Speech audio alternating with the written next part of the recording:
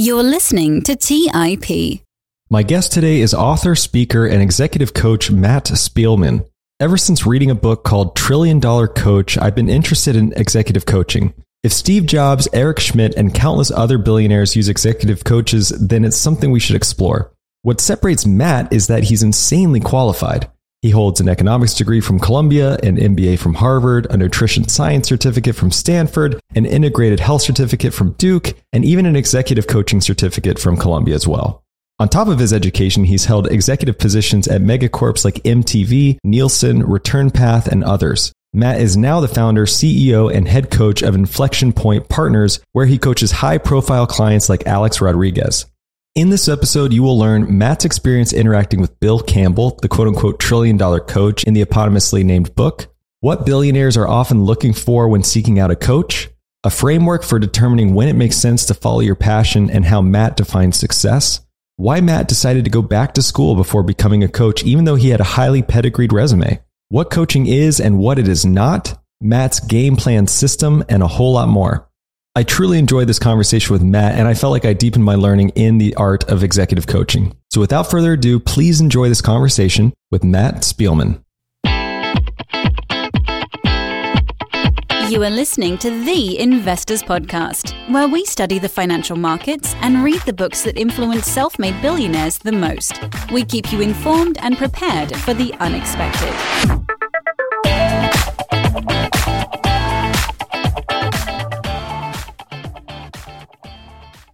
Welcome to the Investors Podcast. I'm your host, Trey Lockerbie, and I'm so excited to have with me today, Matt Spielman. Welcome to the show, Matt. It's really great to be here, Trey. Thank you. I am super excited to talk to you, and that's because I, at one point, read this book called $1 Trillion Coach, and the book was about all these billionaires, all these names that you know of, like Steve Jobs and Eric Schmidt of Google and many others in the Silicon Valley world who were using this coach named Bill Campbell, who has since passed away, unfortunately. But I realized that a lot of our listeners probably aren't even aware of the fact that all these titans we know and love were using a coach. And it makes you wonder, why? Who was this coach? And you've actually had the privilege to interact with Bill at some point. It's worth noting you both went to Columbia at different times, and there's that connection. But I'm curious to hear what your experience of him was like.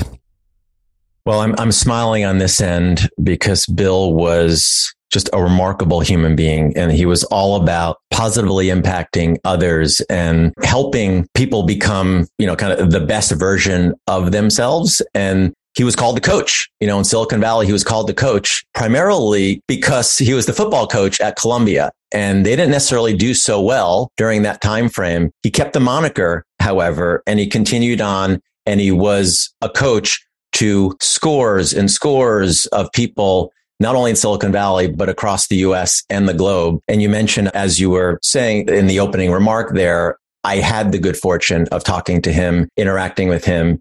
And man, what a gracious person. And he kind of made you feel like, when I would email him and talk to him, that I mattered, I was important. And I know he had 1,000 other people who are emailing him and texting him. And that's just a gift. That's just a gift, and just incredibly inspirational. And I was really fortunate to have met him 3 times for a good chunk of time where we got to interact a good amount.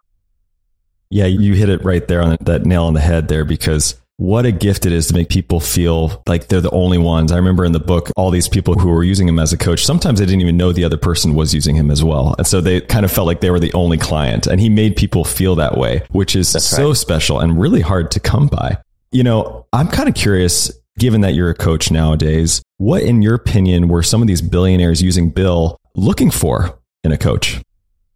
Yeah, all of these people who had achieved this remarkable success didn't get there just by accident or just kind of with their feet up on the ottoman, sitting on the couch and watching TV. They were sort of, at it, trying to improve, develop, grow. They were trying to do whatever they can, read books and articles and talk to people. And it's that mentality that leads somebody to say, hey, you know what? I'm living, and I sometimes use a scale, and it's the numbers are somewhat arbitrary, but let's say I'm living an 8.7 out of 10. And I want to maintain that. And it requires me to continue to go to the gym and to continue to invest if I want to, stay there. Generally, it's not necessarily staying there, but they want to get to 8.8 out of 10, 8.9 out of 10, a 10 out of, 9.1 out of 10, whatever the case may be.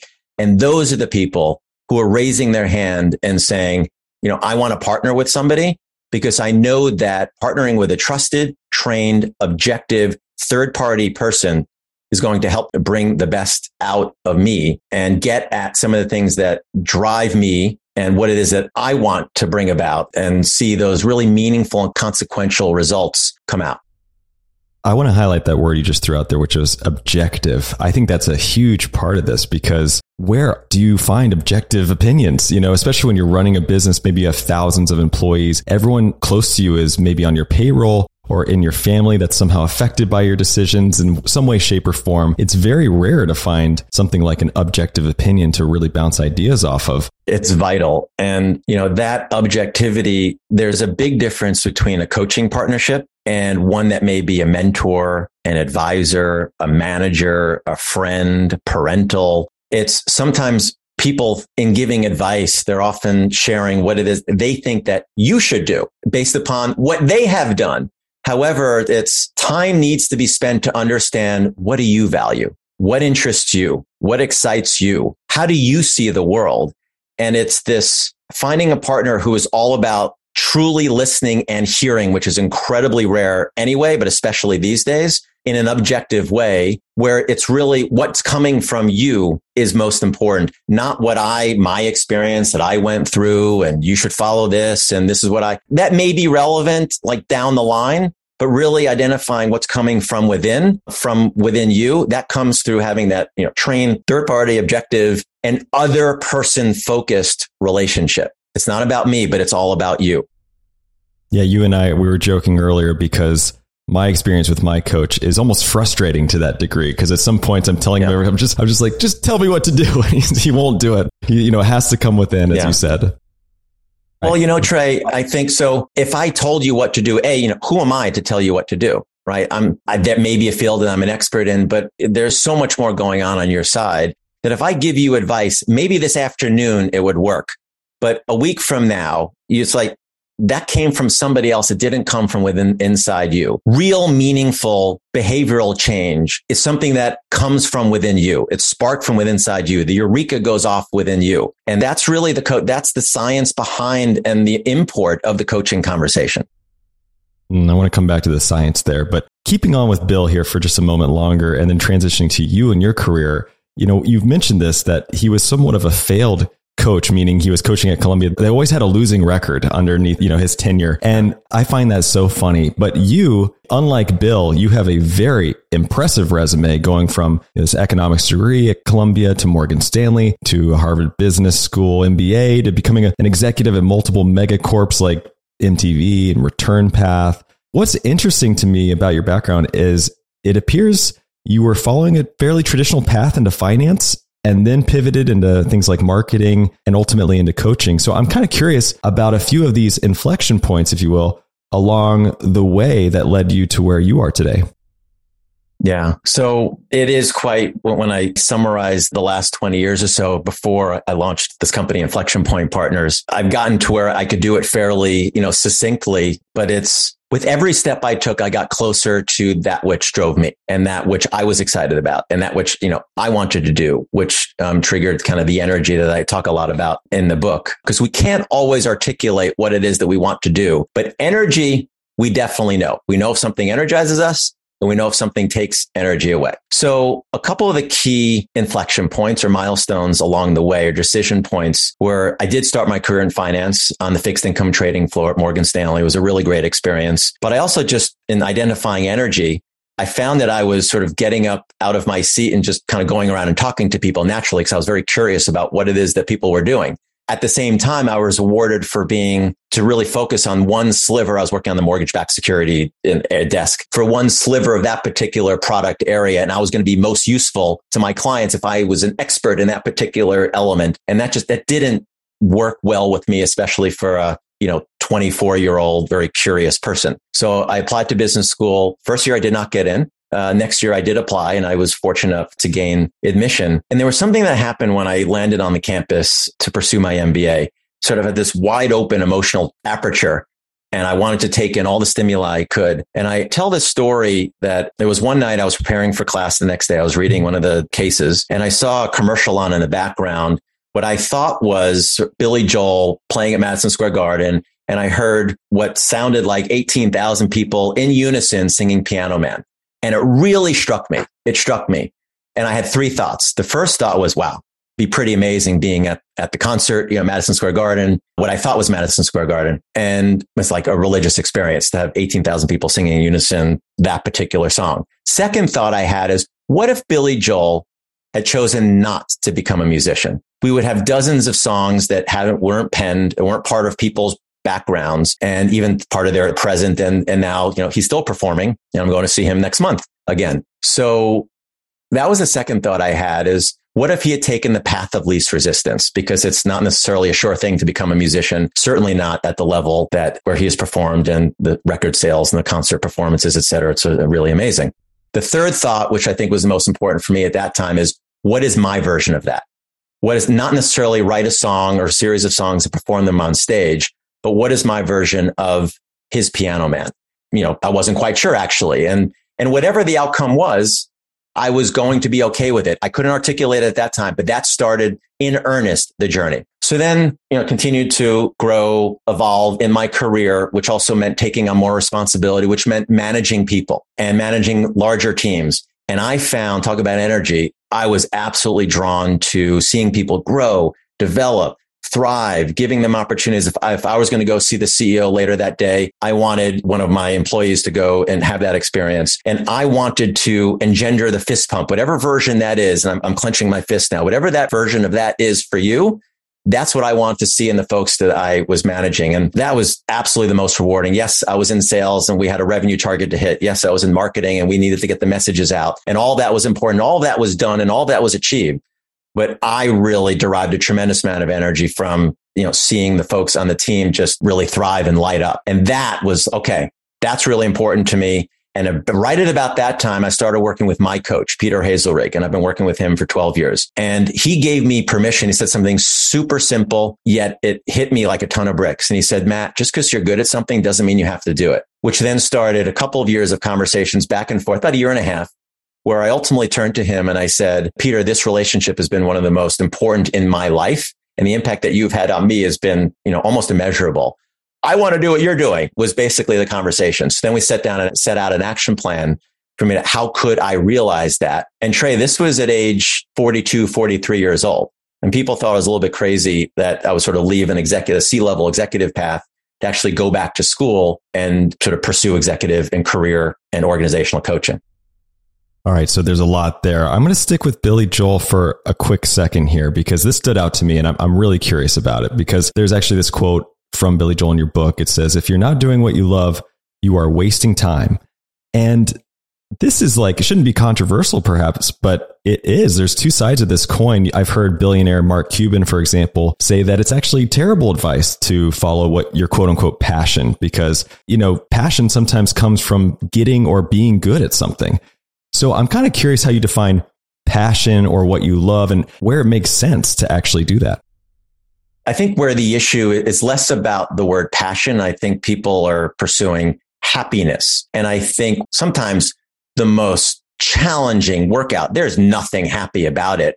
But at the end of that, there was a satisfaction of working through that high intensity interval training or that CrossFit workout or getting through that 2,000 meter row or whatever the case may be. There was nothing happy about that. And I don't think anybody's passionate about that actual experience, but I think it's the feeling of satisfaction, the feeling of accomplishment, the feeling of, I can do that.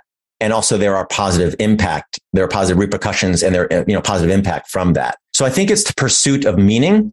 It's the pursuit of consequence. And it's also, I intimated at the fear of, let's say Billy Joel gave in to, I'm not going to be a musician. My parents have certain expectations for me. Like, what are the odds of me becoming? That's sort of fear speaking. We have sort of those narratives in our head, sort of swirling around, those ruminating thoughts. That's the opposite of what I would think of success, which is, giving into those thoughts and the fear. And it's actually proceeding forward, really going within and listening to what it is that we talked about energy before, that may energize me, that may light me up, that may excite me. And I'm going to pursue that. If I want to get fit or I want to run that ultra marathon or whatever the case may be, that's something that is meaningful and consequential to me. And I am passionate about that outcome and the impact on me. I may not certainly be happy going through the training or happy about that particular, but I think that's the delineation, Trey. You threw something out there as well. I want to explore it a little bit more. You said the pursuit of consequence. What do you mean by the pursuit of consequence? I think that in the book, there's a chapter called should versus could. And I think a lot of people that I talk to, they're very high achieving people. They are working at really good jobs and high positions. They went to really good schools and all of that. And all that's fine. There is this life that a lot of us have gotten into. And I raise my hand. It's like, hey, I kind of should do that. I kind of should apply to this school. I should apply to that job. And that's okay, as long as it aligns with, it's a much more powerful question to say, maybe that's what I should do. But right now, at this moment, what could I do? What would be meaningful to me? And if you even just say that to yourself versus, hey, what should I do here? Versus what could I do? One is an exogenous force on you. The other sort of really coming from within. So it's the could goals, the could outcomes that are much more of consequence and they feel much, much better. The ideal is if they're sort of should and could align. You and I determine that, hey, what we could do is launch this particular endeavor that we have in front of us. And we lay out a plan and we may wake up the next morning and say, hey, we should get on that because we both agreed that would be meaningful and consequential to us and potentially the world around us if we launch that initiative. So I think should and could absolutely align, but it's going to be much more meaningful and consequential to us if it comes from within.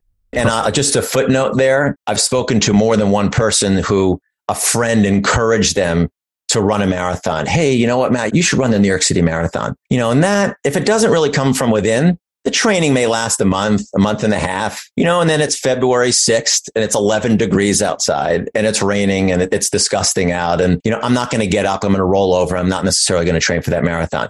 If it comes from within, if I could do that and I envision myself crossing the finish line and I have friends and family there, and that's something I really want to do, that goal stands much more of a chance of actually manifesting.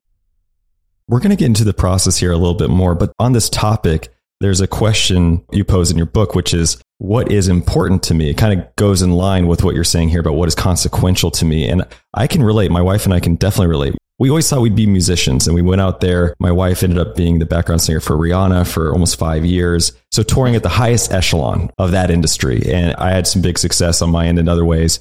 But when we actually sat down and we said, well, what is important to us? We realized that family time was important to us. Being home, like raising a family, having a consistent income, we really, even though we were really good at these things, when we defined what was important to us, our decisions changed. So how can people think through, adjudicating those two things?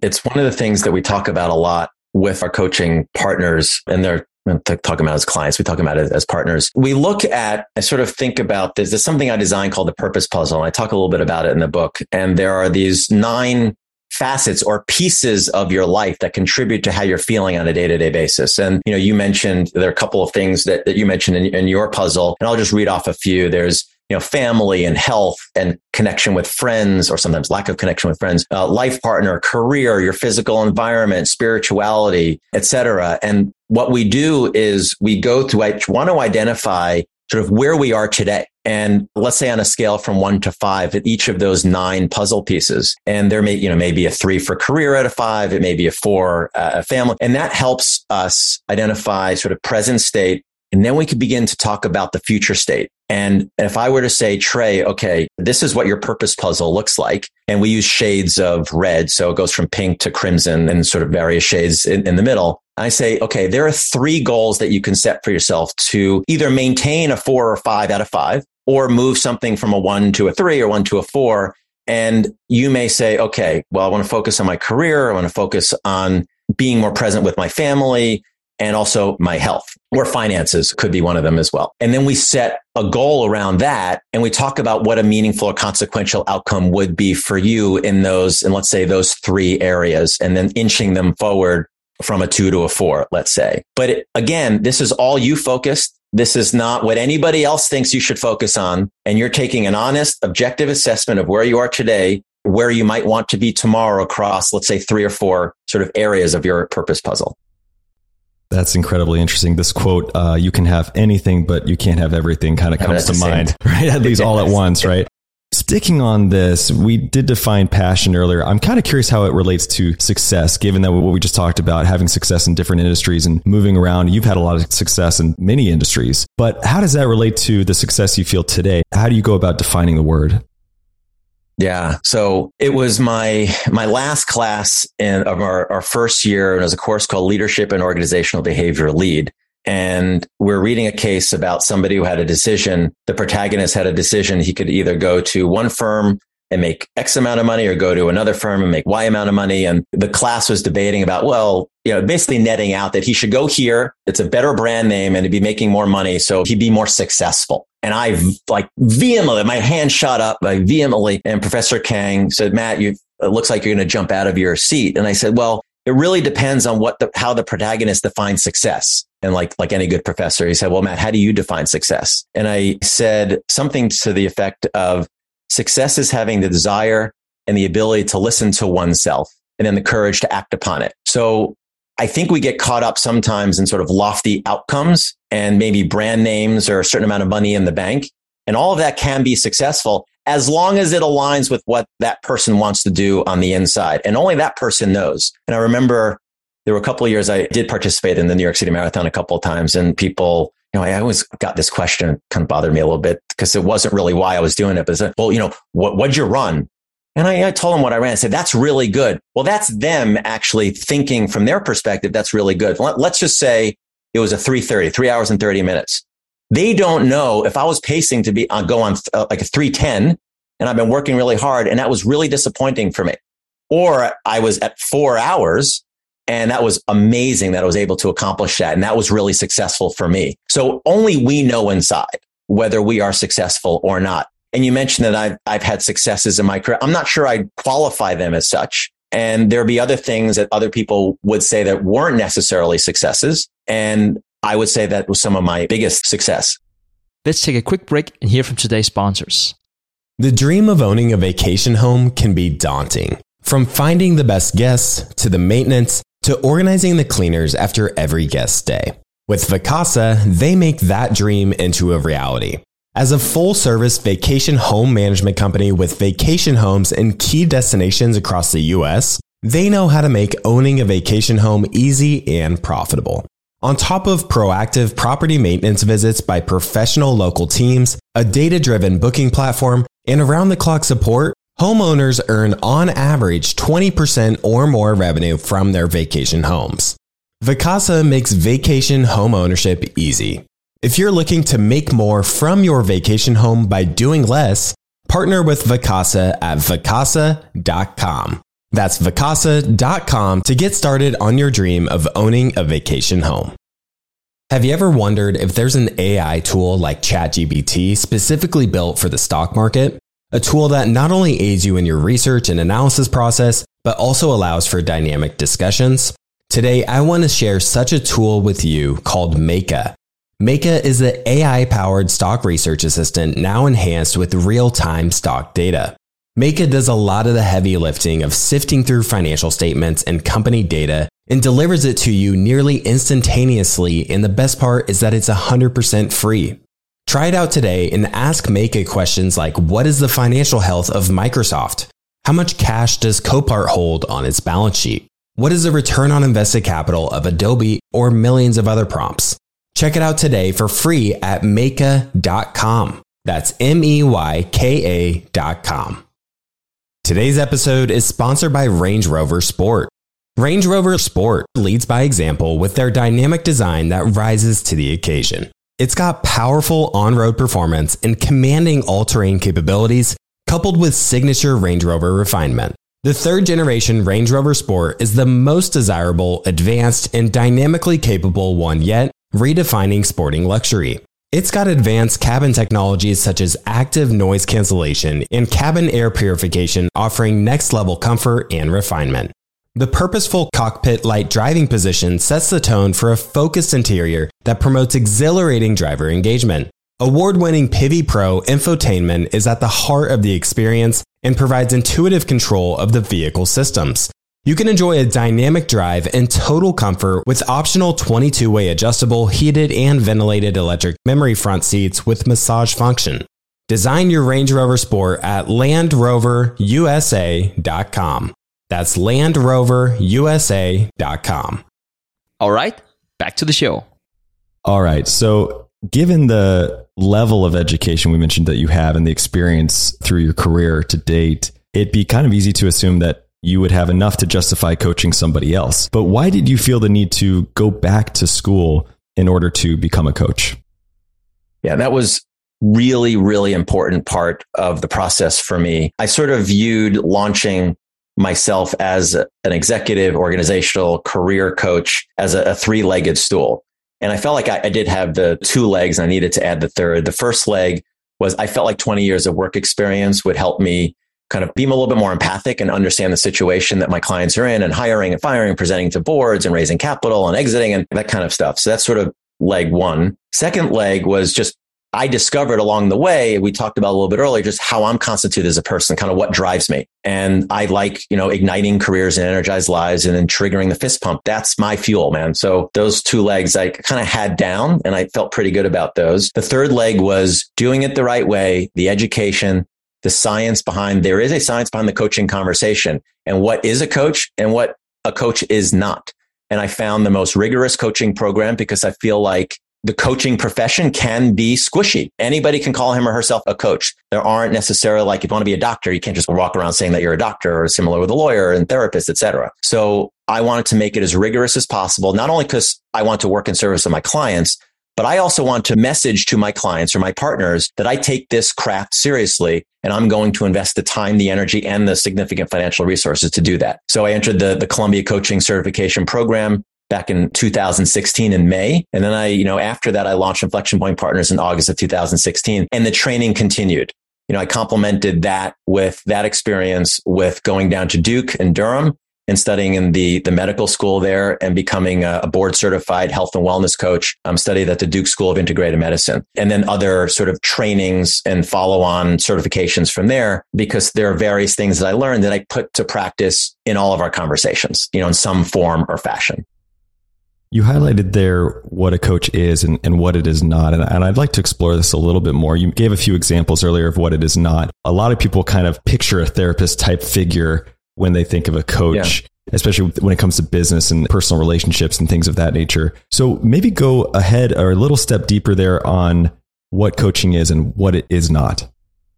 So let me take the therapist versus coach. I actually think they're more similar than different. I think the main difference is, and this is broadly speaking, so I may get texts or emails after this, and I welcome them, but therapists and psychotherapy in general tends to look at today, looking backwards, and coaching tends to look at today, going forward. And the coaching conversation and the coaching partnership is absolutely therapeutic, and people hang up the phone or close the Zoom or end the in-person meeting with more energy. There's more intentionality to their day. There's more conviction to their actions. And it's very therapeutic, but it's definitely not therapy. We don't get into sort of childhood trauma or certain blockages.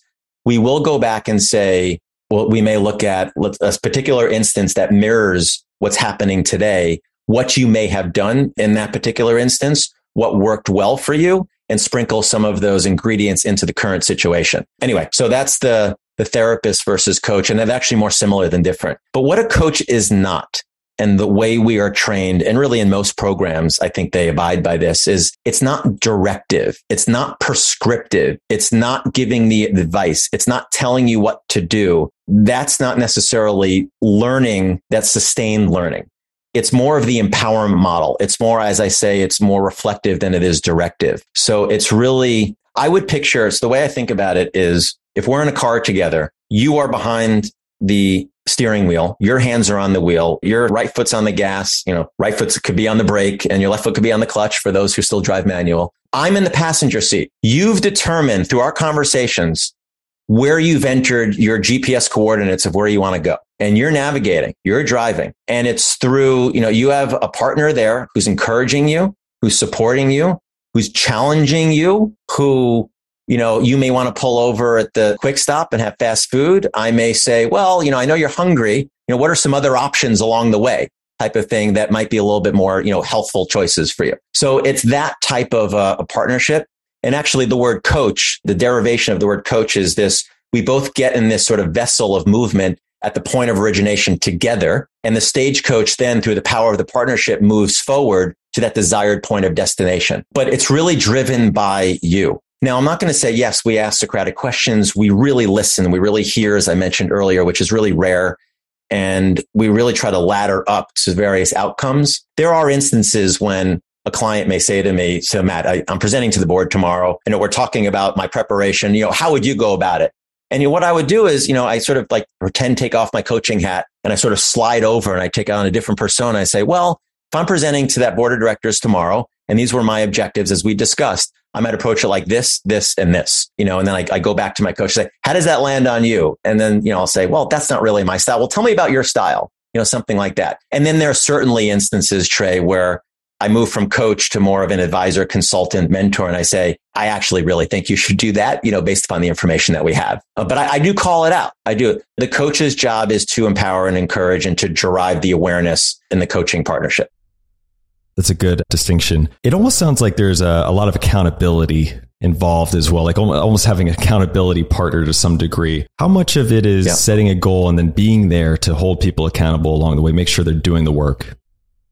It's a really big part of it. And I do a lot of work within organizations. And last week, I was walking out of the office and the managing partner said to me, Matt, we just everybody there at the firm created one of these game plans that I talk a lot about in the book and each of the clients creates. And he said, just having you here, I feel like it just holds us accountable. Like you're walking around, you all know what our goals are because they've all shared them. And sharing goals is the platinum standard for goal achieving because it creates accountability, transparency, and alignment. And I know what they all are. So yes, that just knowing that I'm there, knowing that, and whether it's I or a coach or a spouse or a son or a friend, if you've shared your goals with him, her, or them, just them knowing that, and that the person may check in and sort of see how are we pacing against that goal? You mentioned you were, whatever the goal may be. What progress have you made against that? You mentioned you were get to the gym sort of 3 or 4 times a week, or you mentioned that you were going to fill in the blank.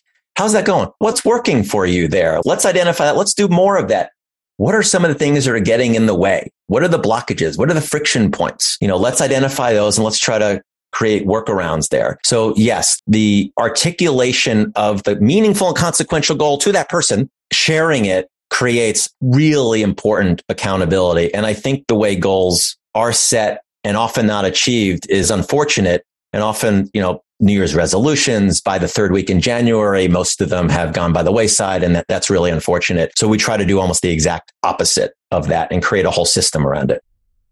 Yeah, that kind of raises this question of what are the reasons you see coaching relationships fall short? And you've seen a lot of them. I'm kind of curious if there's any common denominators as to, if it's just the wrong fit or someone's not living up to the accountability measure. What are some reasons it doesn't work out? Chemistry is important. I also think you're going to do yourself a service if you find a coach who has been through rigorous training, because there really are. So there's not only a lot of great learnings going through the training, and there's a lot of sort of practice coaching and being coached. You also have access to a lot of people in your cohort who are really serious about it, and you check in with, and they ask you about your coaching and they can ask questions. So I think finding the right partner is, I would say it's step 2. Step 1, Trey, where I've seen the partnership not work as well is if it doesn't come from within, which is a bit of a constant theme of today. Sometimes, let's say a spouse may say, Matt, I think you should consider again, the should part. I think you should consider coaching. And then that person reaches out to a coach and talks to a bunch and then hires one and starts working. But it didn't really come from that person. First step is to admit that person really wants to partner with somebody. That's sort of step 1. Step 2 is find the right person. And I do think that step 3 is be open to the mantra, which we use all the time here as somebody who likes action and jumps into things really quickly, is I think we need to slow down in order to go faster. Before we session 1, we don't start crafting goals and writing down I think we need to understand what I was talking about earlier, which is, our values, how I see the world, what matters to me, what would be meaningful and consequential, why, for what reasons, what are the outcomes that are, what do I see, where do I see my life in 5 years and 10 years? I'm working with a client now who wants to create a 50-year vision, and he's 47. And we don't just jump into goals. We actually slow down, take a deep breath, go within, go through a couple of exercises in order for us to go faster. That would be step 3. And then the rest kind of, that regular cadence that works for that coaching partnership. And it's different. Could be every week. It could be a check-in every day. I have check-ins with every day with some folks. Could be every month. I have check-ins every month with people. It really varies. But I do think that some form of regular cadence, to your point earlier about the accountability, I think is important. Okay. I want to highlight here that all the examples you've given so far, let's just take the getting in the car together and going somewhere and me saying, I'm hungry, I'm going to go to the In-N-Out or whatever. And in all of your examples, you have not ever started the question with why. Why do you want to go to In-N-Out? Why do you want to do X, Y, Z? I've noticed this and you highlighted it. I'm kind of curious, how important is it in a coaching relationship to steer away from the question why? It's really important. Coaches ask what or how questions. What about that would be meaningful to you? How might we want to go about that? How can we envision that coming about? Why tends to trigger a bit of defensiveness. I mean, oftentimes, a parent, I almost think about why as, why weren't you home at 11? Like there's a bit of that. And that's the last thing we want to do in this really special, it could be an intimate relationship of, both sides are really open and really listening and hearing one another. The last thing we want to put up is any kind of a barrier. Well, there are different ways to get at that, but the what or the how questions can be magical and be really powerful. And you just get much better information. I'm kind of curious, out of the now thousands of hours you've done coaching, what are some of the most common topics you typically see people bring up to you? I would say that a meaningful percentage centers around how to better manage my time and my energy. And I'm often speaking to people who, they have resources, they have means, and what they don't necessarily have, or none of us has, is infinite amount of time and energy. In fact, quite the contrary. Energy kind of renews each day. Time, we have 24 hours a day and we can't get any more of that. So in this world where there's infinite opportunity, infinite noise, it's super important to find the signals. So that's one that comes up is how do we best manage our finite amount of time and energy? The other is interesting, kind of surprised me because somebody asked me this question maybe 6 months ago and it was more anecdotal was my answer. And I started keeping track after that of, what topics are people bringing to the coaching conversations? The second one is preparing for challenging or difficult or sensitive conversations. So we often may think that we go in one side of a difficult conversation, that it comes really naturally to the other person who's maybe delivering feedback or whatever, what might be really sensitive. It could be laying somebody off or whatever the case may be. You didn't get promoted today. I'm here to tell you a little bit of a secret. They wrestle with that, period. So we spend a lot of conversations and coaching conversations thinking about, they're pretty clear on the what needs to take place in the conversation. We talk through about the why the conversation needs to take place. We spend the bulk of our time on the how. And oftentimes they want to push to the by when, and generally it should happen sooner rather than later. And they want to push it out, but we don't let that accountability partner. So I would think that's the second one. On that one really quickly, do you ever rehearse the conversations? Role play? Yeah, so often, very much. And that's actually where my work experience helps a lot. And everybody who works on our coaching roster has work experience. That's really important. I will absolutely role play for sure, Trey. I might be the person that they're talking to and even adopt, if there's a longitudinal relationship, meaning over, weeks, months, and potentially years, I may have gotten to know that person or even just by hearing about him or her. And I can adopt a little bit of the persona for sure. There's this topic that comes up, and I have to channel kind of the legend in the coaching space is Marshall Goldsmith is, what got you here is not necessarily going to get you there. And there's a realization that, Matt, I've been so successful. I'm a managing partner and I was able to get the next 10 years of that firm and that firm's success. That person needs to adopt a different way of doing things because what got that person there is not going to get the person in the next 5 or 10 years of the future of that firm. Those are conversations that we talk about. And that's really tough because they're really good at the things that got them there. and they need to maybe shed some of those, or, the D word, delegation. And then there's developing new habits. I got to figure out a way to work out in the morning because my afternoons, my evenings are just too busy. So developing new habits is something that we talk about a lot. And that's one of those where the accountability partnership is super important because it's a 30 to 45 day type of thing. It doesn't just, a switch just doesn't go off one day. I want to talk a little bit about your style, because as I was reading about Bill Campbell, it became clear that he was really known for his verbal tough love. I mean, he did not use kid gloves, right? He was always delivering exactly what you need in his own style, if you will. But he was also delivering support in very emotionally intelligent ways and showing up for people when they needed it most and providing sufficient praise when it was deserved. I imagine Bill's tough love approach is not for everyone. So have you found a style that works for a broader set of people, and maybe even how does that tie into your own? I read a lot about Bill's approach and how he put two executives together and sort of, went at both of them and until they resolved something. And that worked very well in that context, especially coming from him, the elder statesman in the Valley who had done it before in his 60s and 70s. And that it was an amazingly effective style for him. Maybe it's my sports background and I can be supportive. And I think that's really what you were saying earlier. I could be supportive and I could be really stern and I could be really tough. And it is really all about performance and achieving our mutually agreed upon expectations. I'll share with you this mini story. In college, I played baseball and I loved playing the military academies. And I derived I'm going somewhere with this, which is my style is derived from and can be seen from the following story. So in college, I played baseball and I really enjoyed playing against the military academies, Army and Navy. They played hard.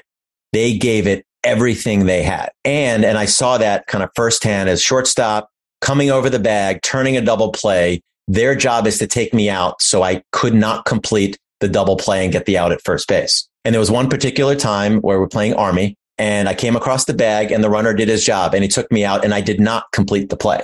He played hard and he did what he needed to do. He was stern and he took me out. And when I was on the ground, he extended a hand and he, lifted me up. And I feel like, we have a job to do in our coaching partnership, client, coach. And we agree upon our outcomes that we're going to work towards and that we're going to hold the partnership accountable. We're going to create goals. We're going to document the goals. And I'm going to be supportive and I'm going to encourage and yes, empathic and sympathetic. And I'm going to challenge. And we're going to bring about the outcomes that we've agreed to. And I will extend a hand. That's my style. See, I think that's so important because going back to that objectivity, how do you even value someone who can call you on your BS, for lack of a better word, right? Because we tell ourselves so many stories and we live by stories, our own stories about ourselves. And to have someone actually challenge you on that is just invaluable. And sticking on storytelling for 1 second here, one of the things from my experience sitting in peer groups and even in my own coaching sessions, it's amazing how much time can actually be wasted on the situation, the players involved, the risks and rewards when, basically the story. And I see in peer groups, they love that part. Everyone loves the story. They love to just go to solutions, ask people, have you tried doing X, Y, Z, asking more about the details around the story. But when fundamentally it's actually something usually much deeper. There's even a chart that speaks to this where the story is sort of the tip of the iceberg and everything below the water is where you get to the much deeper issue. So how do you guide people to look for the deeper and sometimes more personal issue at hand? Yeah. So I think about it as, which is, I mentioned earlier, the slowing down to go faster. And I think there is, especially the people that you're referencing in the group that you're in and the people that I talk to are really kind of very motivated, high achievers, and they want to jump right into action.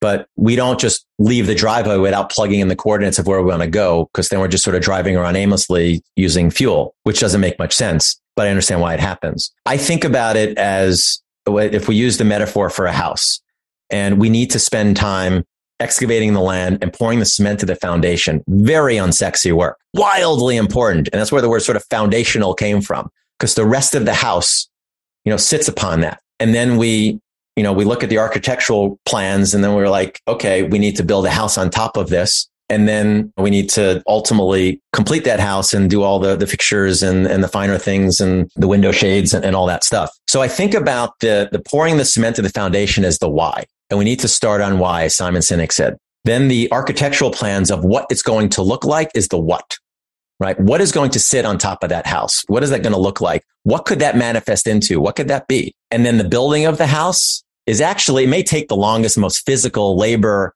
and it's tiring, exhausting for those who are doing it. But that's probably the easiest part. That's the how. So it's almost like, the ready is the why, the aim, what are we sort of going towards is the what. And then the fire is the how we're going to kind of bring that about. And the why is often the most overlooked part, which is why we slow down. There are a couple of different exercises we do. We want people to understand themselves a little bit more, their preferences, their behaviors, their predilections, what drives them, what interests them, what excites them, what energizes them. And then we do visioning of, what could they see themselves doing, becoming, realizing, achieving, and, in what context, over what time frame.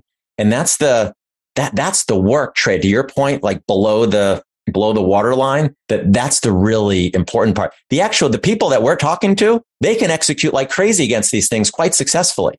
It's the important time that's spent up front, kind of the pouring the cement to the foundation, the why part, the very unsexy part, and often the most overlooked part. Let's take a quick break and hear from today's sponsors. Support for this podcast and the following message comes from Corient. Corient provides wealth management services centered around you. They focus on exceeding your expectations and simplifying your life. Corient has been helping high achievers just like you enjoy their lives more fully, preserve their wealth, and provide for the people, causes, and communities they care about. As one of the largest integrated fee-only registered investment advisors in the U.S., Corient has deeply experienced teams in over 20 strategic locations. They have extensive knowledge spanning the full spectrum of planning, investing, lending, and money management disciplines. Leverage Corient's exclusive network of experts to craft custom solutions designed to help you reach your financial goals, no matter how complex they may be. Real wealth requires real solutions. For more information, connect with a wealth advisor today at Corient.com. That's Corient.com. Corient.com. As someone who's constantly on the road and traveling, Briggs & Riley has been a game changer that ensures my travel experience is phenomenal. I'm a satisfied customer of Briggs & Riley myself, and I can certainly tell you that their luggage performs. It's extremely durable, it has amazing features that make packing and getting around easier, and they have the best lifetime guarantee in the industry. If your bag is ever broken or damaged, they'll repair it free of charge, no questions asked, even if your airline damages the bag. They also just released their Simpatico collection of hard-sided luggage. It has this new one-touch feature which allows you to expand your luggage, pack it, then compress it to its original size so a carry-on can still fit in the overhead compartment, plus many other cool features. If you want luggage that was awarded the best carry-on by Forbes, then now's the time to get it. Get your new and improved luggage at Briggs-Riley.com. That's Briggs-Riley.com. Take your business further with the smart and flexible American Express Business Gold Card. You can earn 4 times points on your top 2 eligible spending categories every month, like transit, U.S. restaurants, and gas stations. That's the powerful backing of American Express. 4 times points on up to $150,000 in purchases per year. Terms apply. Learn more at americanexpress.com/businessgoldcard. All right, back to the show. Yeah, a recent example of that for me was we had a member who was dealing with someone at work who basically gave an ultimatum.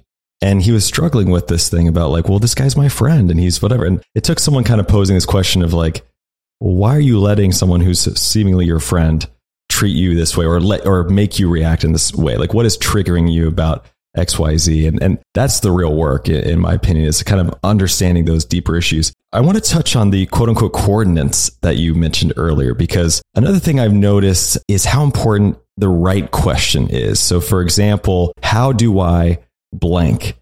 You really can't solve the problem until you have the right question in place. So this sounds simple, but actually distilling an issue into a how do I question is deceptively difficult. So I'm curious if you use this technique, how do you typically guide your clients to find the quote unquote true how do I question at hand? How do they find the coordinates, if you will? People generally come with an idea of what it is that they want to do and multiple things that they want to do. They come with a point of view. And then it's our job to explore the contours of that, kind of the drivers behind that, and then get a little bit even more clear about what that could be. What about that would be important to them? How might that positively impact their life? But they generally come with a point of view. And the purpose puzzle that I spoke about earlier is a wonderful mechanism to get at, 9 facets or pieces of your life that may affect how you're feeling on a day-to-day basis. And that was the life partner, career and friends and health and community and finances and physical environment and family and spirituality, et cetera. And in and around that, people have pretty strong feelings about things that they may want to dive into, want to bring about. And those are the good starting points. And we go back to, when was a time in your life when you felt, like all these people have had that we talk to have rich experiences that we can dive into. And they could be negative, neutral, or really positive, but we can learn things from them. One thing I really loved about your book is that in lieu of having a coach, and some people listening may or may not have a coach, you can actually use the book as a really great stepping stone or place to start. And it all kind of stems from this game plan system you've put into place. So walk us through, if you will, the game plan system, or GPS as you call it. Yeah. So the game plan system, or GPS, the double entendre is intentional because it's intended to provide direction for you. And yeah, in the book, people can download all the tools, and it's really a 3-step process, which makes it a system. And I'll talk about the actual game plan, which is sort of the middle step. But it follows a lot of what we've been talking about so far, which is the first step is we need to gather information. And there's formal and informal information that we gather. The informal information comes from questions that we ask, the coaching conversation, kind of like some of the questions that we were sort of trading back and forth here today. Some of the formal information come from assessments. So that could be the NBI, it could be the MBTI or Myers-Briggs. It could be the VIA values and actions, which ranks somebody's strengths from 1 to 24. And it's a free assessment that I encourage everybody to do. You can go to viacharacter.org, if I'm not mistaken. And it provides, so that's to generate awareness in oneself and what I'm about and what really drives me. And also awareness of other people and why other people might do things as well. Sort of pouring the cement to the foundation, as it were, right? So that's sort of step 1. Step 2 is we create this document. It's a single page, and I often laminate it. Document. Think football coach in college on Saturday or football coach on Sunday in the NFL. And those are the plays that are going to win that particular game. And they could change from week to week if they're 16 games or 12 games in college or something like that. But think about that document housing 4 goals. Usually it's 4 goals. Could be 3, could be 5. And there are multiple components to that goal. And we use a goal achieving model that speaks to goals that these are goals that you can action against. So 300 sunny days in Colorado next year is not something that you could do anything about. They need to be meaningful and consequential to you, as we spoke about earlier. So the A is for action oriented. The C is for consequential. The H of achieve, and this is part of a larger acronym, this is the achieve goal setting model. The H is hard, but not Herculean. So it's a stretch goal. The I is an integrated goal. If there's more than one goal, the ideal scenario for us to give us the greatest chance for it to come about is that working in service of one goal increases the chances of another goal happening. So if I'm positioning myself for promotion in one goal, and I really want to learn a computer programming language because I'm really interested in it, those are integrated goals in theory, because learning that computer language could help me position myself for promotion. The E in the achieve is it needs to be specific or explicit. V is let's tap into the power of visualization. Athletes have been doing it for decades. Why not all of us? And then the final E is endpoint, or the time horizon. So when do we want to have brought about this goal? So each of the goals on this laminated single page document, and we have 4 goals, needs to abide by that achieve model. Now, it may sound a little bit like the SMART goals that some people may have used before, the acronym SMART. And I just believe that SMART was lacking in several places. And I went back to the 1950s and Locke and Latham, who are the goal setting experts, and read a lot of their work. And I infused a SMART goal approach with this new acronym called Achieve. So this document houses the 4 goals, and we laminate that. We move to step 3, which is we identify, if the partner is open to it, key stakeholders in his or her life that he can give this game plan to to create that accountability, to create that transparency, to create that alignment. 3 cliche terms that in business that all of a sudden are not cliche anymore. And then we execute like crazy against that game plan. And it establishes a bit of an agenda for when we check in and we have our coaching session, which is a natural question, Trey. It's how are we doing against the goal? What's working well? What are some of the things that are getting in the way? We also at times revisit the goals. And oftentimes with clients, sometimes they'll create 2 to 3 versions in a given year because they've achieved either much of the goal or almost all of it, or they sometimes sharpen it because context changes in their day-to-day, in their lives. We need to gather information, which informs the co-creation of a game plan. And then the third step is we execute like crazy against the game plan, and it holds the partnership accountable as well.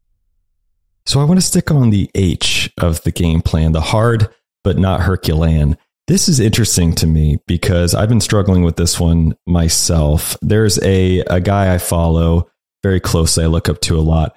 He recently said something to the effect of realistic thinking gets to realistic results and unrealistic thinking gets to unrealistic results. And I think what he's trying to say is, don't limit yourself is what he's saying, right? And sometimes when you're goal setting or trying to develop a goal achieving plan, which I love that reframing, it's hard to know if the goal is achievable or not, or Herculean or not, or realistic or not. And then begs the question, should the goal actually be something unrealistic? So I'm kind of curious, how realistic do we get when it comes to goal achieving?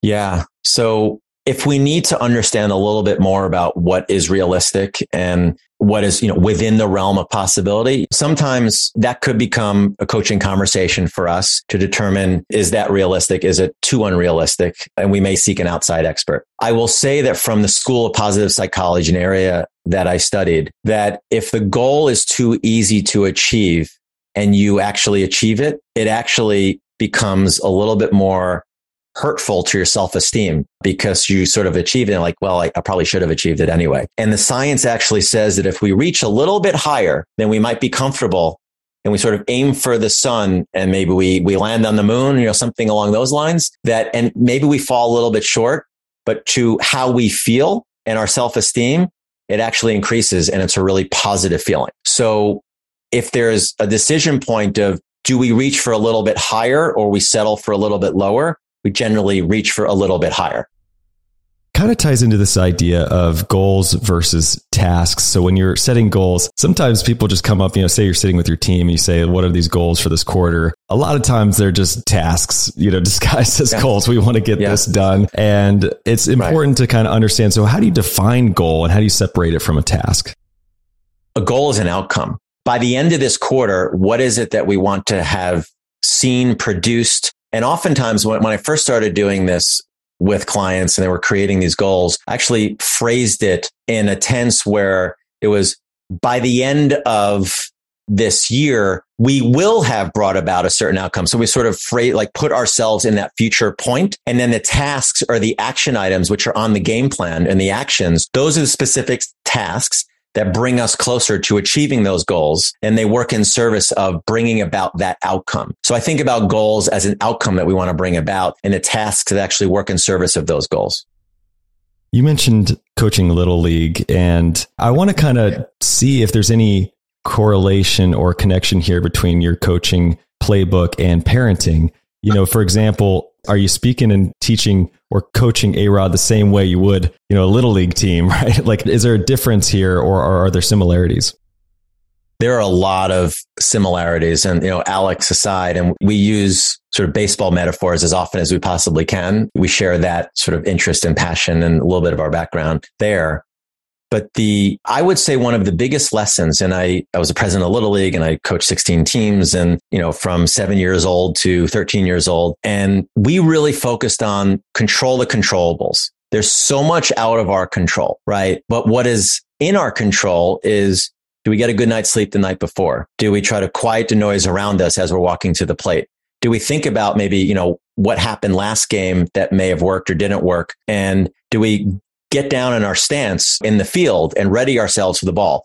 We can't control what the pitcher throws. We can't control how the ball bounces before we sort of field it. And maybe there's an error, something like that. So we really focused on control the controllables. And that's exactly what we do in the coaching conversation and then the coaching partnership, which is why the A in the achieve model is really, really important, because it's what can we action against? And notice before I said something about positioning ourselves for promotion. We wouldn't necessarily say, I'm going to get promoted by the end of the year. We'd phrase it differently. We may not actually have the control over that, but we want to do what we can to position ourselves for that. And I think, that was one of the key things that I focused on as a Little League coach and in my conversations. And yeah, it's sort of a universal theme. All right. I have some bonus questions here if you're up for it. Yeah. You pose some of these questions in your book. So in the spirit of that, I thought I'd kind of flip them around and ask you the same. This should also give the listeners a little bit of a framework for how they should be thinking. What are some primers? So here we go. First one is, what are you most proud of? I'm most proud of the relationship with my wife over the last 22 years. And we are true partners to each other. There are times when her career was in the foreground and I was in a little bit of the background. And then that switched, and we're constantly looking out for one another and sort of fueling what the other person sort of wants to do. And I certainly know that I wouldn't be doing what I'm doing today in terms of, and having made this transition without her support. And we have two boys who are, they're 18 and 17, and they're fine young men who are, good to the core. And I'm most proud of that. And that feels the best. To the point earlier about having the desire to listen to oneself and the courage to act upon it, I am really proud of the transition I made at age 44, going back to school and then launching this sort of second act, as it were. Here's the next one. What has been your biggest disappointment? Yeah. So I normally don't think about things like that. Knee-jerk reaction would answer that question as, in my sophomore year of college, I was a starting shortstop for the team, and I subsequently played really poorly. And I talk a lot about the why. And, after the first 13 games, I was benched, watched the rest of the 33 games from the bench, and I lost my starting job. And I had to sort of kind of win it back. And that was a real disappointment. But the reason why I had trouble answering the question a little bit is I don't think about it in that frame, because that's not where the story ends. I had shoulder surgery after the season, managed through the rehab and getting back on the field and telling the coach I'm kind of winning the starting shortstop job back. And he mentioned to me, well, okay, Matt, we'll see the performance on the field. And I did. So the balance of the story is my junior and senior year, I did play baseball, standing at shortstop, playing in each one of the games. So, but I don't tend to think about things like that, because that's just part of the story. It's what the follow on is, the response, which is the really important thing. What words describe you at your best? It's almost like I've been shot out of a cannon, and I use the words energized, enthusiasm, excitement, was sort of, I think about the 3 E's, and sort of leads me to like full engagement. And I'll lose track of time and I'll look up, and it's in like an hour and a half has passed. And that's when I'm at my best. All right. Last one here. What one wish would you have fulfilled? I want to do a TED Talk. That's something that I really want to do. I'd like to boil a lot of what it is that I've learned and experienced in the 3,100 coaching conversations into, 12-minute, 16-minute, 18-minute discussion. Fantastic. Maybe help us reframe what these questions, because you also asked the coach questions in the book as well, but what are these trying to achieve? Yeah. So before those questions, and some of those questions that you ask are sent to the client prior to session 1. And we usually give the person, let's say 3 to 5 days to ingest, marinate, think about, and then answer, and then send ahead of time. And the coach spends time, reading, understanding, and it sort of sets up how we're going to think about, I sort of think about that's a little bit of the cement of the foundation that we were talking about earlier. And it sets up how we're going to approach conversation 1 and informs the partnership more broadly. And you can tell even from some of my answers, where even the question about disappointment, where I talked to you about it, you could actually get into, hey, well, what happened? Tell me about that. And, so you don't think about disappointment. Tell me how you think about things. How might we use that in our discussion here? So it's really good fodder for important, key, incisive questions that drive the partnership forward. Very cool. Well, you've definitely done an amazing job distilling down these 3,100 coaching sessions you've had into this amazing new book, Inflection Points, How to Work and Live with Purpose. Before I let you go, Matt, I want to definitely give you an opportunity to hand off to people where they can find the book and learn more about you and follow along with you and what you're doing, and any other resources you want to share.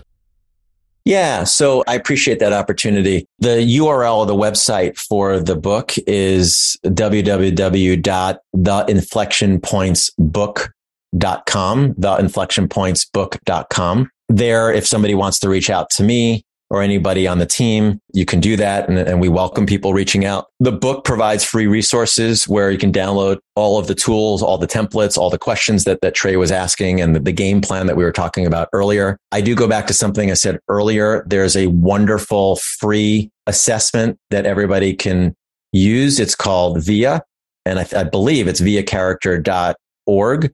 And it will rank the way you answer the questions. It'll rank your character traits from 1 to 24 based upon kind of the energy that you have around those. And your top 5 are your signature strengths. And the science behind it is the more you use your signature strengths on a day-to-day basis, not only the happier and more fulfilled you'll be and the more energy you'll have, but the more success you'll have, the greater outcomes will be produced. So we tend to focus from a position of strength. And that is a wonderful assessment. There's a free version and there's a much more rich, 48-page version, a paid version. Fantastic. Well, Matt, excellent book. I love this conversation. It's not something we often explore on the show, but again, if a billionaire needs a coach, you probably do too. So I appreciate the time, Matt. Thank you. Thanks so much, Trey.